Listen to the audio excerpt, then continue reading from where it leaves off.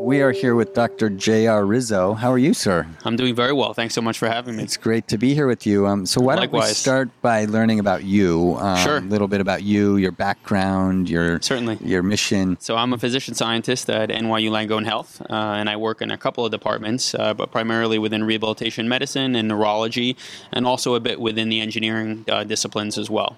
And I focus mostly on the science side and really surrounding all things disability. Tell us about the work that you're doing here. Certainly. So we have a pretty large research portfolio, but what we're speaking about at this conference and what we're very excited about is our research in visual motor integration within acquired brain injury. So our lab was the first to characterize an actual breakdown in a link between the eye and the hand in what we would call eye-hand incoordination for those with different forms of brain injury. And we started off by studying this in those who've suffered from a stroke, unfortunately. So when we actually put action together, and many times it's visually guided. So we kind of look and reach for something, we look and grasp for something. If I'm grabbing an orange or I'm grabbing a pen, right, to write something down or jot a note down. And what typically happens is I make a fast eye movement first. That's called a saccade. And then I follow that by the hand movement. Now what's very interesting is there's an intimate coupling between the eye and the hand. So that eye has to land just at the right time in order to upload information from my eye to the brain, and that's foundational for my actual reach. Now, what we've actually done is we take some high-speed camera technology, we record both the eye movements in fine detail and the hand movements in fine detail, and we actually uncovered that there's a breakdown in that link between the eye and the hand. So and that's something you could probably only start to measure now because of new technology and new cameras. Correct. And new sensors. Correct. Yes. A lot of this would be what we would call subclinical. So it's very difficult to see macroscopically. And it's great that you bring that up. You know, most people don't understand this, but we take eye movements for granted. Every 1 second on average, we make 3 or 4 eye movements. So every minute, if we extrapolate that out, that's 180 per minute. So every hour, that's about 11,000 per hour, and every day, that's about 260,000 eye movements per day. So we're making upwards of 300,000 eye movements per day. That's a lot of physiology. So I think it behooves us as scientists to really understand what those eye movements mean to all things action.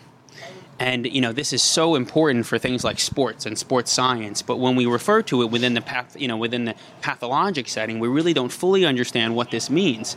And visual motor integration, as I said, is so important for so many natural tasks, whether or not I'm actually cooking and I'm chopping vegetables or I'm reading ingredients on a recipe list and I'm going back and forth between my cutting board and the microwave or my cutting board and the sink, etc. Eye movement, hand movement, eye movement, eye movement, eye movement, hand movement. Maybe my daughter's talking to me, multiple eye movements, back to more eye movements, right? But how are all these eye movements planned and where are they spatially targeted and at what time is that information uploaded to the brain to maximally utilize that information for my hand? Because I'm refining all of those hand goals. It's very interesting. So a lot of this has been studied in basic science within normal control physiology, but we don't really understand a lot of what happens actually within stroke. And that's what we're very interested in our laboratory. And what is the opportunity in terms of leveraging this knowledge and insight and these new tools to help with rehabilitation, to help people who may have had a stroke and really improve their lives? Great question. So it's hard to really conceptualize this, but I would say it's like something along the lines of active vision therapy. And I don't really want to focus too much on that because, you know, things like vision therapy have been done before, but I really want to think about how we actually integrate and what we're doing with some of our actual fantastic therapists with boots on the ground work, but how we actually integrate some of these eye movements and intersperse them or interleave them with hand movements. So imagine, you know, you go into a gym and in a lot of classical settings, you might go in and have physical therapy or occupational therapy, and oftentimes I'm going to focus on the hand movements or the limb movements or of the lower extremity or upper extremity. But what if we actually interspersed strategically the eye movements so we really understood what was happening? And perhaps we were able to characterize that. With new modern technology, we may be able to do that. Now, that's big data. I just told you 300 eye movements per day. It's a lot of physiology. But what if we were very strategic about it and we actually looked about how we integrate this active vision into these rehabilitation programs? Hasn't been explored yet, despite the fact that we're in 2018. So that's what we're very interested in doing, to try and create new rehabilitation platforms that are tailored. Now, we're kind of putting the cart before the horse here. The first step is to really understand mechanism.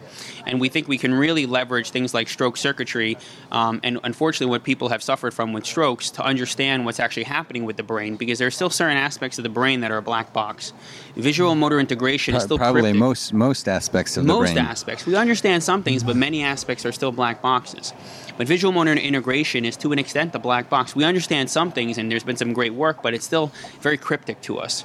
So then can we understand mechanism, and then can we help inform more tailored regimens to help maximize recovery and improve outcome? Walk us into the future and where you see things going, and maybe from the perspective of those in need, or patients, or people's families who would really care about these types of enhancements and improvements. We see all this on virtual reality, and we see companies like Facebook and Google positioning themselves with new virtual reality-based headsets.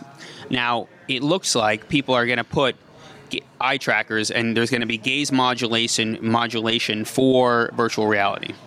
So that's where we think the field is going. Now, what's going to happen? Eye trackers are going to become commoditized. So that means they're going to become very cheap and economically, essentially inexpensive for us to put into everything. And where that becomes very exciting is that where we've never been able to do this before, we're going to be able to take research-grade equipment, what we have in the lab, and deploy it across the entire care spectrum. And so maybe even into real life, your windshield of your car, your screen on your phone, your mirror in your bathroom. Absolutely. And people are using this in the advertising industry to learn all kinds of very interesting things, but there's also incredible things we can learn about just how physiology works and how things unfold. Not just on the sports side, but how we can actually optimize performance for those who have unfortunately suffered from some type of brain injury. And this becomes really important because we don't want people to plateau and lead lives that are filled with disability. We want them to blast through those plateaus and to maximize their recovery trajectories. And we have some preliminary data that's very robust that shows that even in chronic stroke settings, we can actually start to, knock those plateaus up a little bit and, below those previously lids off those plateaus by perhaps some new regimens where we really think about these active gaze modulation, about how we actually tailor the eye movements with the limb movements and go back and forth and be more strategic about how we put the rehabilitation back together. So we're still at the mechanism stage, and this is still very early, but we have some very early findings that are very encouraging. Wonderful. So where can people go more to learn more about the work you're doing? Sure. And Yeah, absolutely. So they can go online. Our lab's online. You can go to John Ross Rizzo at NYU Langone Health, and you can look us up, and you can come contact us. All of our information is on our landing page, and you can come visit us at the lab. We'd be more than happy to come host you for a tour. And whether or not you're interested in enrolling as a control participant and having some fun with some eye-hand coordination experiments, or you want to see what happens in some of our new rigs, we'd be more than happy to host you. Wonderful. Welcome anytime. Yeah. Well, thank you for the great work you're doing. Thank you so much for having me. Yeah.